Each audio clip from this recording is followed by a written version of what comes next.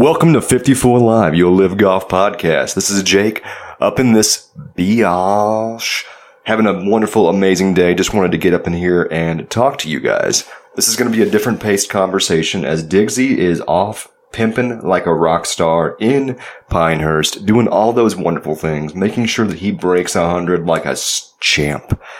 By the way, guys, before you start going, oh man, Digsy can barely break 100. What are you talking about? He's playing at Pinehurst number 2, okay? Of course, that you and I both know that the majority of golfers in the world would struggle to break 120 at. Digsy went down there, cold cocked it, shot a 97, and is looking like a champ. Kicking back with a cigar right now. He's icing his paws, and he got no bear claws. Good job, Digsy. You good-looking son of a gun. Guys, we have a lot to talk about with golf today. So we are going to be basically just hanging out, having some fun. So sit back, relax, get yourself a cocktail, get yourself a bottle of whiskey, maybe 2 bottles of whiskey, maybe change it out for some wine because, you need to cut back on the carbs. I don't know what your life looks like. I know what mine looks like. I got my coffee next to me. I'm pulling that Phil Mickelson diet right now because I'm trying to get in beach bod shape because I want to have me some Big Brooks energy. That's right. I had to do a clap right there. So I'm going to basically keep this light and simple. First off, before we do anything else, I want to say congratulations to Brooks Koepka on his 5th major championship. But as of filming, Sergio Garcia has finished the longest day of golf and has just on the 36th hole, his last hole of the day, birdied. He has secured his spot in the U.S. Open, the 12th LIV golfer to secure his spot in the U.S. Open. He did it through U.S. Open qualifying.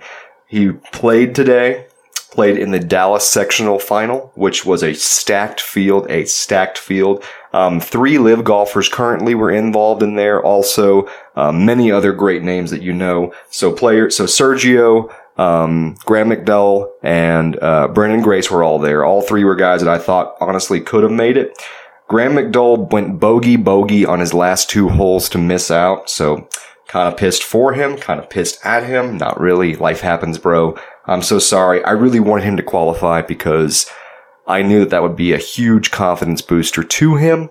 But life happens. Other guys in the field that missed out, by the way. Lots of players missed out. Ryan Palmer and Ryan Moore, Michael Kim, the PGA player.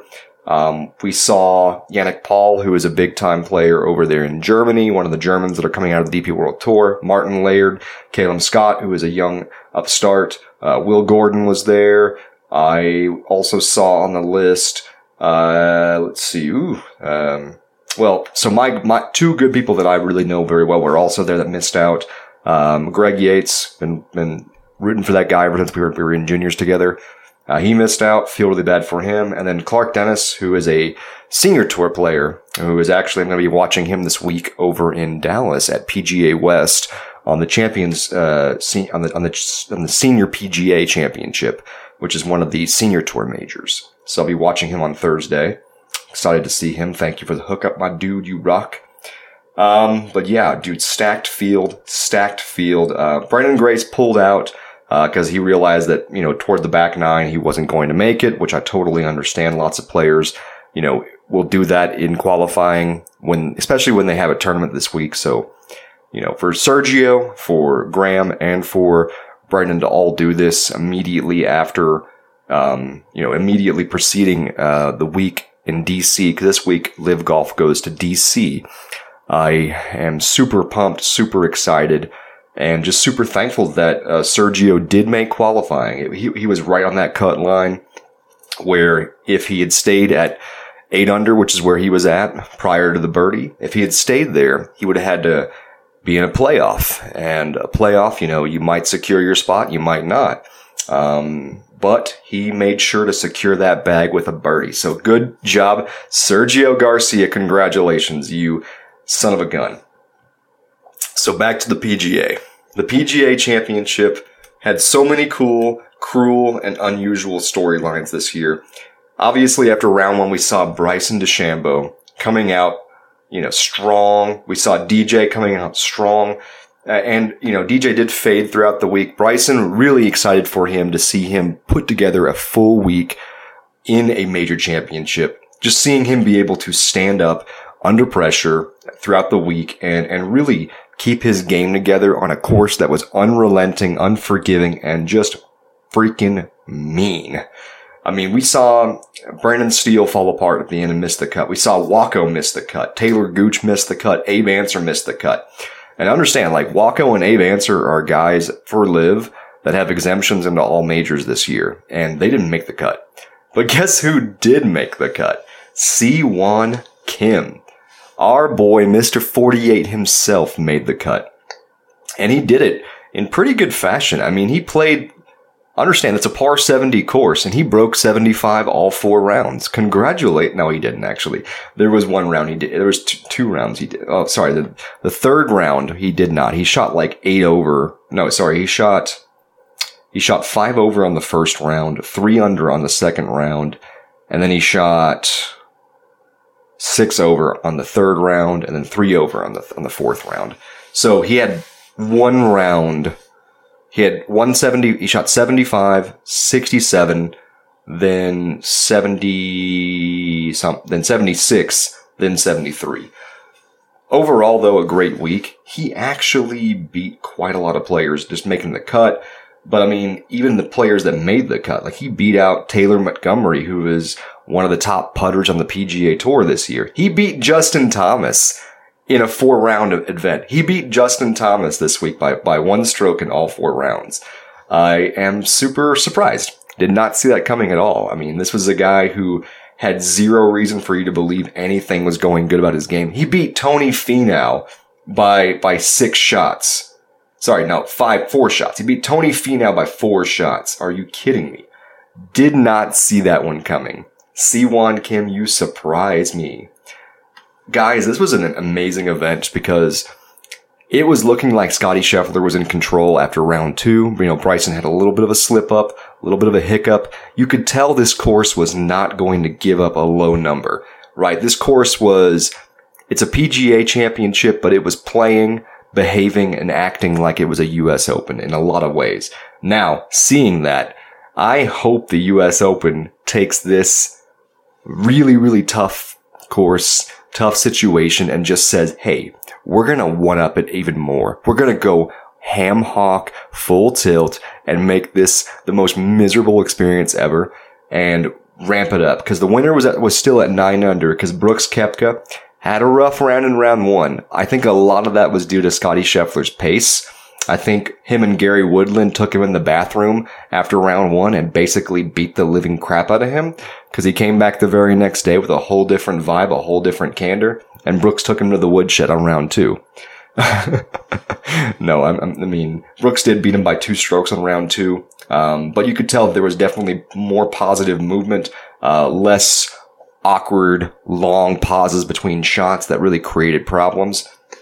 And you could see Brooks from round 2 onward just in control. He fires a 4 under low round of the day on Friday, a 4 under low round of the day on Saturday, and then Sunday, playing at the very end of the afternoon, shoots a 3 under, which, you know, Scottie Scheffler did shoot a 5 under. There were lots of 5 unders actually on Sunday, which was the low round of the week, but it made sense. It was the best conditions of the week. Still moist from the weekend rain, but, you know, drier, no wind. The course was playing it was still playing defensive, but it was a lower defense than it had been. So Scottie Scheffler, Cam Davis, Kurt Kitayama, Seb Straka, and Cameron Smith all shot 5 under par on that last round, making a huge, huge swing of things.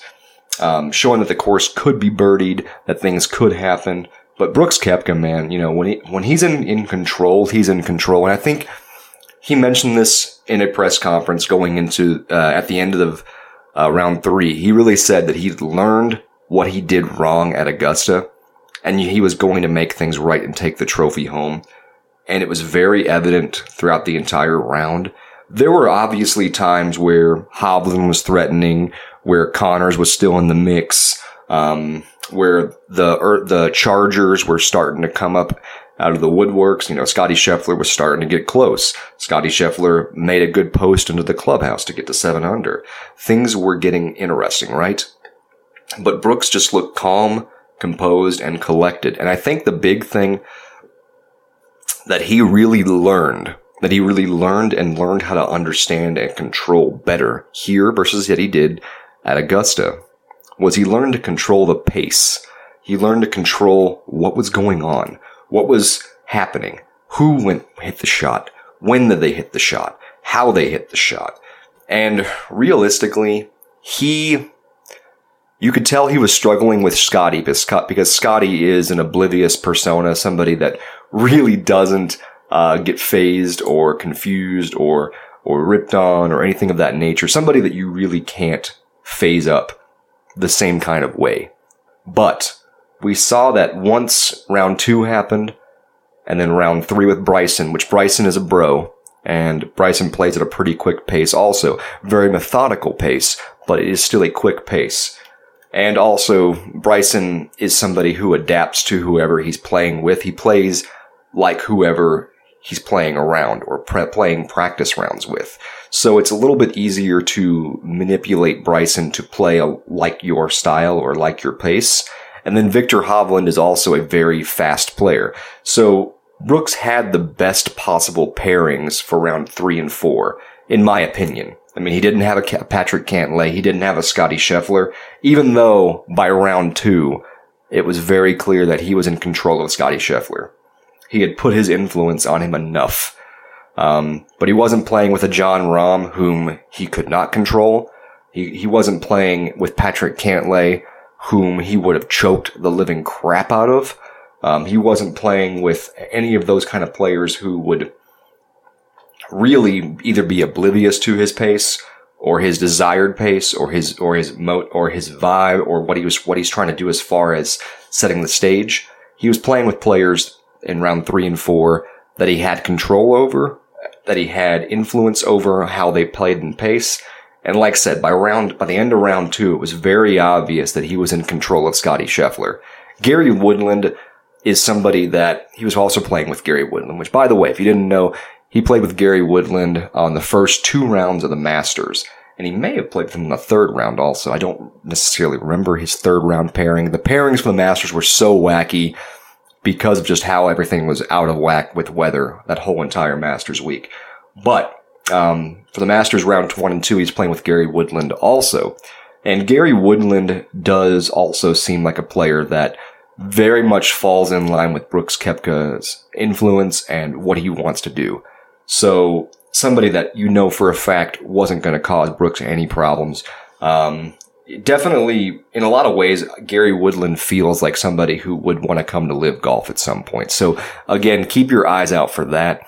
I don't know who he would want to join up with, whom would want to join him up, to have him join up with them. But he is somebody that a lot of his vibe feels very much LIV Golfish.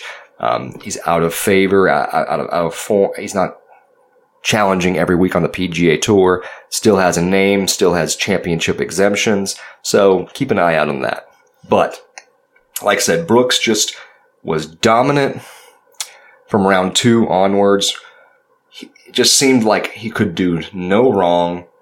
And it was just showing up, man. I mean, the amount of birdies that he had, like on Sunday, for instance, the guy had 7 birdies on Sunday. Yes, he had, 4 bogeys, but 7 birdies on that course is insane.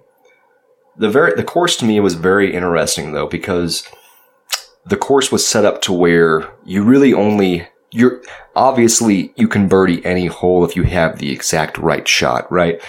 But the course was set up to where both 9-hole stretches, the first 3 holes or 4 holes of both sides were really your only major chances for birdie. And so it was basically birdie as hard as you can those first 3 or 4 holes and then hold on for dear life on the next 5. And that's where everyone got messed up. We saw this with Thomas Pieters. I think Thomas Pieters played the first 4 holes of the golf course like 12 under par this week. So yeah, round one, first 5 holes. Let's just say 5 holes because it is a par 5. That's manageable. So first 5 holes. First round 1 under par. Second round 2 under par. So now he's 3 under par total. Third round 4 under par. So now he's 7 under par total. Fourth round, 1 under par. So he played the first 5 holes at 8 under par that week. He finished the whole entire tournament at 6 over par. That just shows you how this golf course was playing. It was birdie early, birdie often, and then hold on for dear life. So that was something that was really interesting, is that as you watched on Sunday, like I said, Brooks is in the middle of the tough stretch, while the people a few groups ahead of him are in the birdie stretch. And so you're watching this and you're like, oh my gosh, his lead is breaking, his lead is breaking, his lead is breaking. But realistically, if you really watched it through the understanding of what was going on with that course, you saw, hold up now, this is the part where the gap shortens because Brooks is playing bogey holes or par holes, and they're playing birdie holes. But they're going to be out of birdie holes before Brooks is there. And that's exactly what happened. It was never a situation where you felt like Brooks was losing control of this golf course. And it showed up because, he birdied number 16, which was not one of the birdie holes this week. Great play out of him overall. LIV golfers did make up a very high percentage of the top 10 again. As you had Bryson, you had Cam Smith in the top 10 with a nice 5 under par in the last round. It was very exciting to see this because once again, the OWGR was proven pretty much irrelevant. And I'll be bringing a conversation video on my YouTube channel later about TUGR versus OWGR, which one is more correct, how should they change things later. But I want to stay on topic with everything like this. I mean, this was super special to see. We have our first non-PGA Tour champion for a major in a long, long time. And understand this. This is a big, big deal to look into because really the PGA Tour has had, in some type of way, control or management of pretty much every major champion for the last 20-something years mostly? Understand, last 20-something years, yeah, there have been Europeans who have been winning major championships, but they're Europeans who have either immediately defected to PGA Tour versus DP World Tour, or they are basically already doing half and half, kind of like Rory, where they're doing their absolute minimum requirements with the DP World Tour while mostly staying in America to play on the PGA Tour. And so this was really the first time in a long time that I can remember where a truly non-PGA Tour player won a major. Now think about that. When was the last time that a true non-PGA Tour player won a major championship? I think you have to go mentally all the way back to like Nick Faldo, Greg Norman, which, Greg Norman still played on the PGA Tour. So, really just Nick Faldo would be like the oldest one that I can think of. Maybe, trying to think of, it's really the oldest one I can think of. The Bernard Longer years, because he really didn't play on the PGA Tour. He was very loyal to the European Tour. We have the Seve Ballesteroses. We have, Ian Woosnam. But that's how far back you have to go to really think about like somebody, at least off the cusp of memory, that was a true non-PGA Tour player winning a major championship. It's really cool to see because how does the PGA Tour handle this? What do they do? Do they incentivize X, Y, or Z? Do they throw a bunch of money? Well, they can't throw a bunch of money. Because, by the way, a friend of mine Flushing It Golf has a friend who apparently was talking about how, with the win, Brooks Koepka's franchise, Smash GC, has a valuation of roughly $2 billion.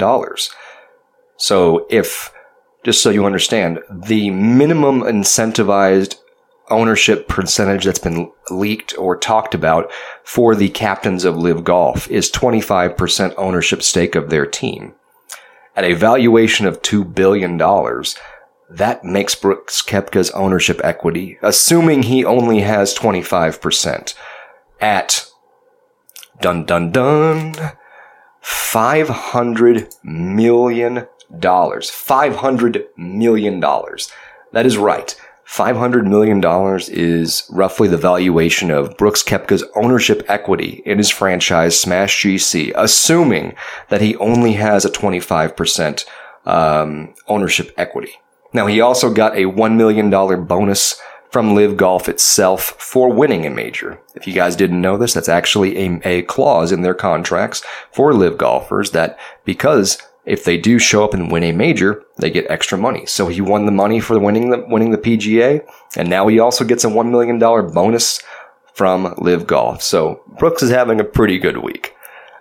Safe to say, don't bet on him to do well in DC because the homeboy is partying right now. No, this is huge news, right?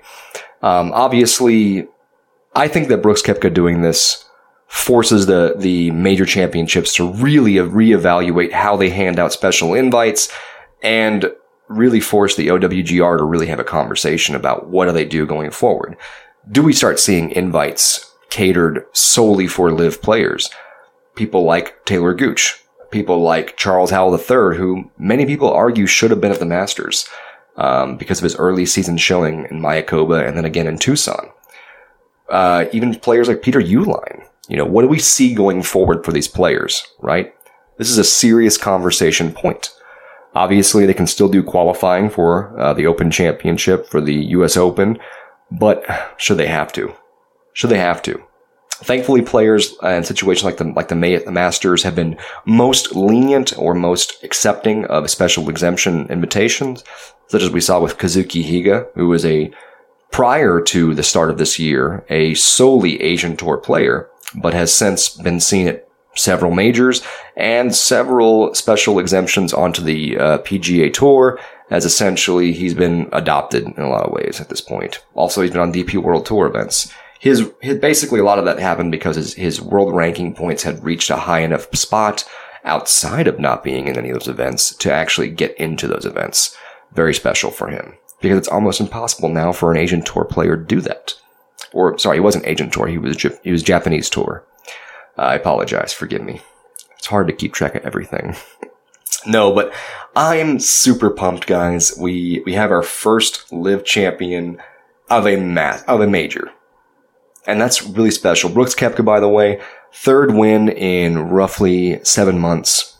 And he is just looking like he's in big game hunter form. Many people are talking on the internet as if he'll win at least one more major this year. I would expect it to be the U.S. Open would be the one that I would bet on him to win. He's historically not done very well at the Open Championship, the British Open. He just historically has not done as well there. He has a couple top 25s, but it's not the same as the U.S. Open, PGA, and Masters. At those three events, he's just in big game hunter form. He hasn't gotten the green jacket yet, but he's had 2 second-place finishes.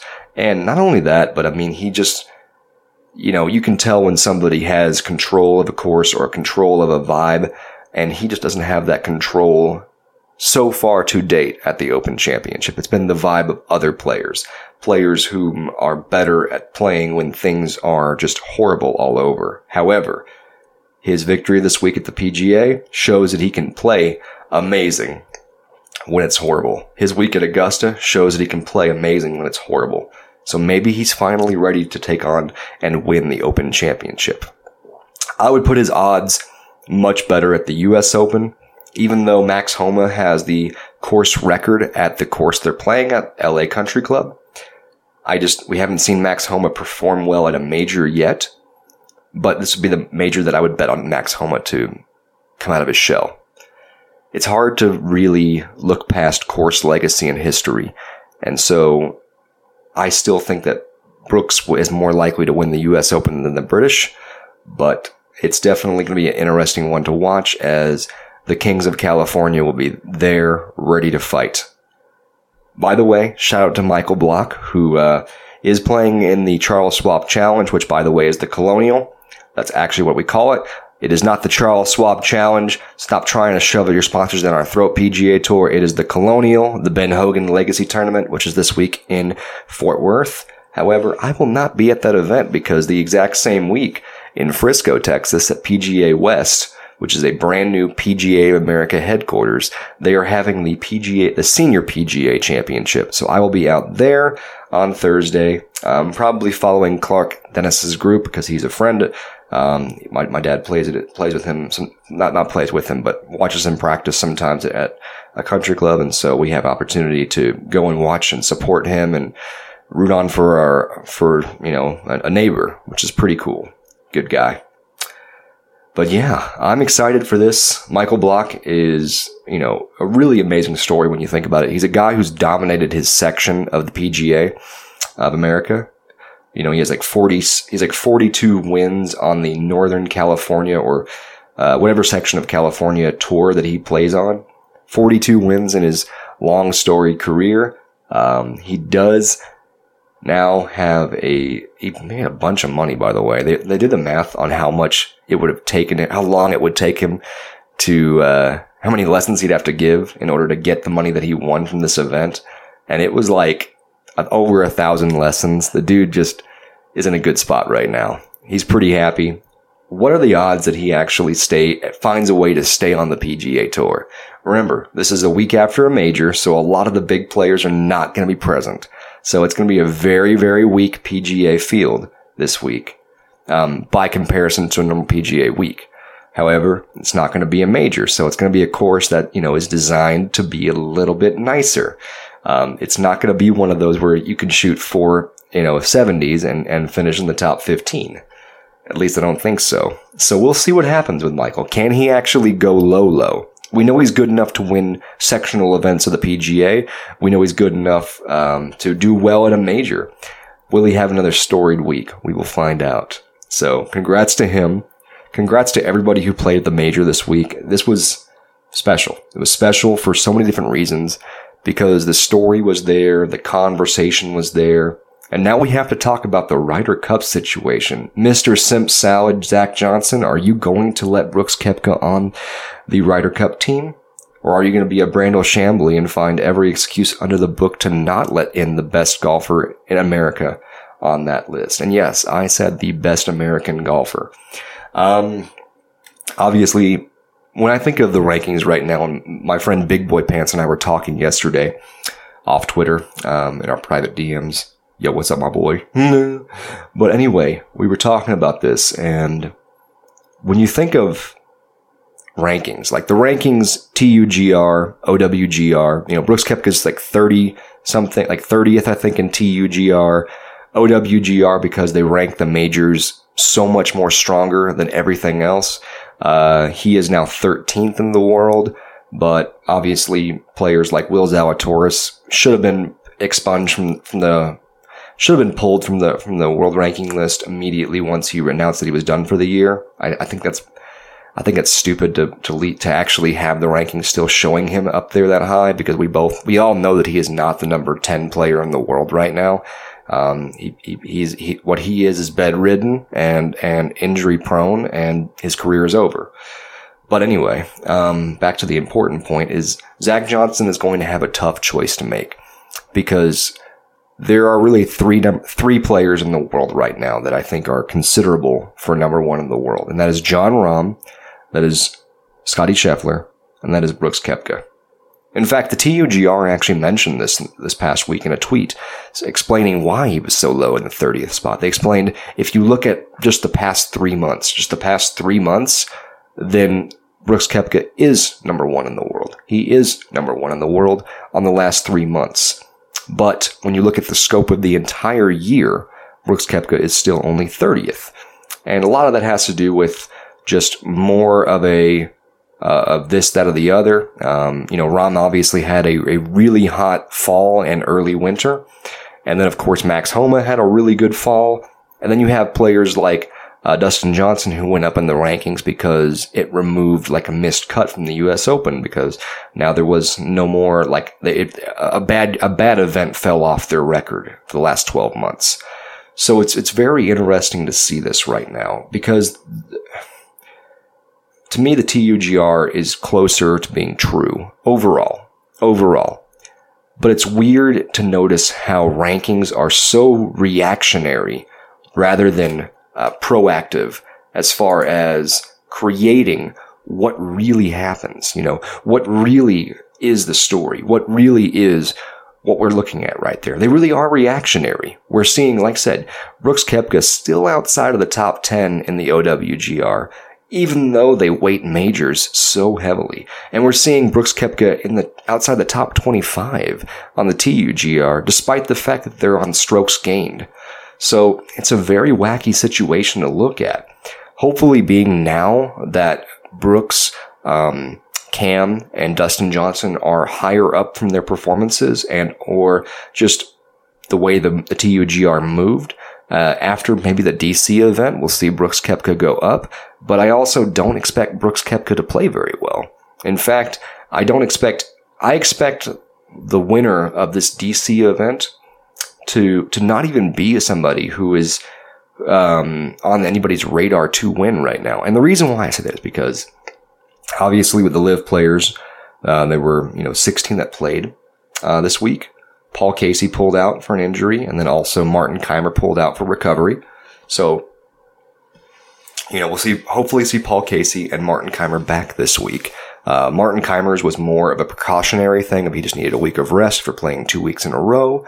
And then with Paul Casey, we don't know the full extent of it. So he may actually be out for this event this week in DC. We'll have to keep an eye on it. If he does pull out, hopefully Andy Ogletree will step in and play for the Crushers again. I do like to see players playing for the same team over and over again. Sadly, Ogletree has already played for 2 different teams, the Crushers, and then he had that awesome 62 last on the final round over in Tulsa for the Majestics. But we'll see what happens. But yeah, when it comes to who will win in DC, there's a lot of players in the pool, obviously. But we saw, like I said, a 36-hole play today for Sergio, for Graham McDowell, and for Brandon Grace. I don't expect any of those 3 to do well in DC simply because of that. They're getting into DC at best this evening. Probably on a private jet. They probably are all flying together this evening, but you never know. They might have Wade Ormsby with them. He also played there as well, and he's usually, I've heard, has been on several events as a standby reserve in case of injury. Well, we'll see. It's going to be very interesting to see how that goes down. The other players that played at the PGA Championship, we know Brooks Koepka was hungover today. We know that a lot of the other players are going to have that rust from a major. We saw this a little bit with Adelaide, where they're coming back. They just played a major, and they had a week off after that. But you get what I'm saying. It's tough to play a major, and especially a tough major like that, one where the course is just eating people's souls, and then come back and play well. So it's hard to bet on somebody really coming out strong that played in those. If I had to pick somebody, I would pick either Bryson, since he's moving into form. Cam Smith would also be a solid pick because, again, he's still in form. And then Harold Varner III. I think he played very solidly out there, and and I think he's just due for a win, man. He's somebody who so close so often. And I just want to see him get some wins on his record belt, man. I want that for the guy, and he's such a good guy, and I want him to get some wins. But that's really what we're looking at right here, guys. We're looking at a great event over at Trump DC, Trump is it Trump National? It's Trump National, which is at Washington DC. It's going to be a really cool course layout. I don't know much about it overall, just because I'm still just reeling and ripping from this event, and it's going to be a rough one. I know, because any course that has the word Trump in front of it is a tough course to play. It is a tough course to play. He doesn't put his name on any of these, go out and shoot 20 under par in 3 rounds courses. So it could be a very tough event, and I'm willing to put money on that the winner is somebody who was not present. So as far as picks go, I am going to still pick Cam Smith. He looked really good in form in Tulsa, very sharp in at Oak Hill, the PGA. And he's somebody whom I think is moving in the right direction with his game, getting his candor up, his dander up in time for the third major. We'll see what happens there. But yeah, Cam Smith is one that I would definitely still consider betting on this week. I'm definitely in on. I just feel, I really do, man. I feel like somebody from the Majestics is going to have to step up.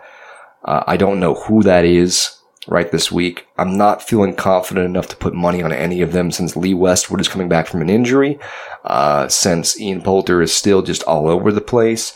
And Stenson is he's playing good golf, but he's not playing championship winning golf.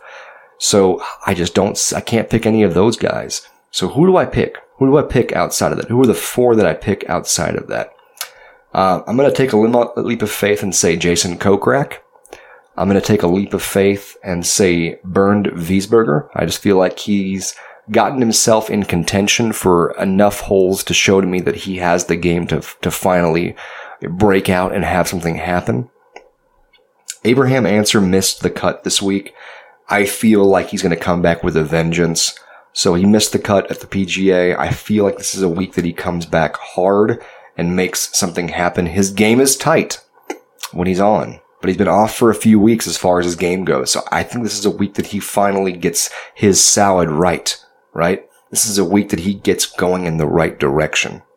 And then the fifth pick for me has got to be, tough one to go off of, but I'm feeling it. I'm feeling that we're going to see Triangle get in there. Cameron Tringali.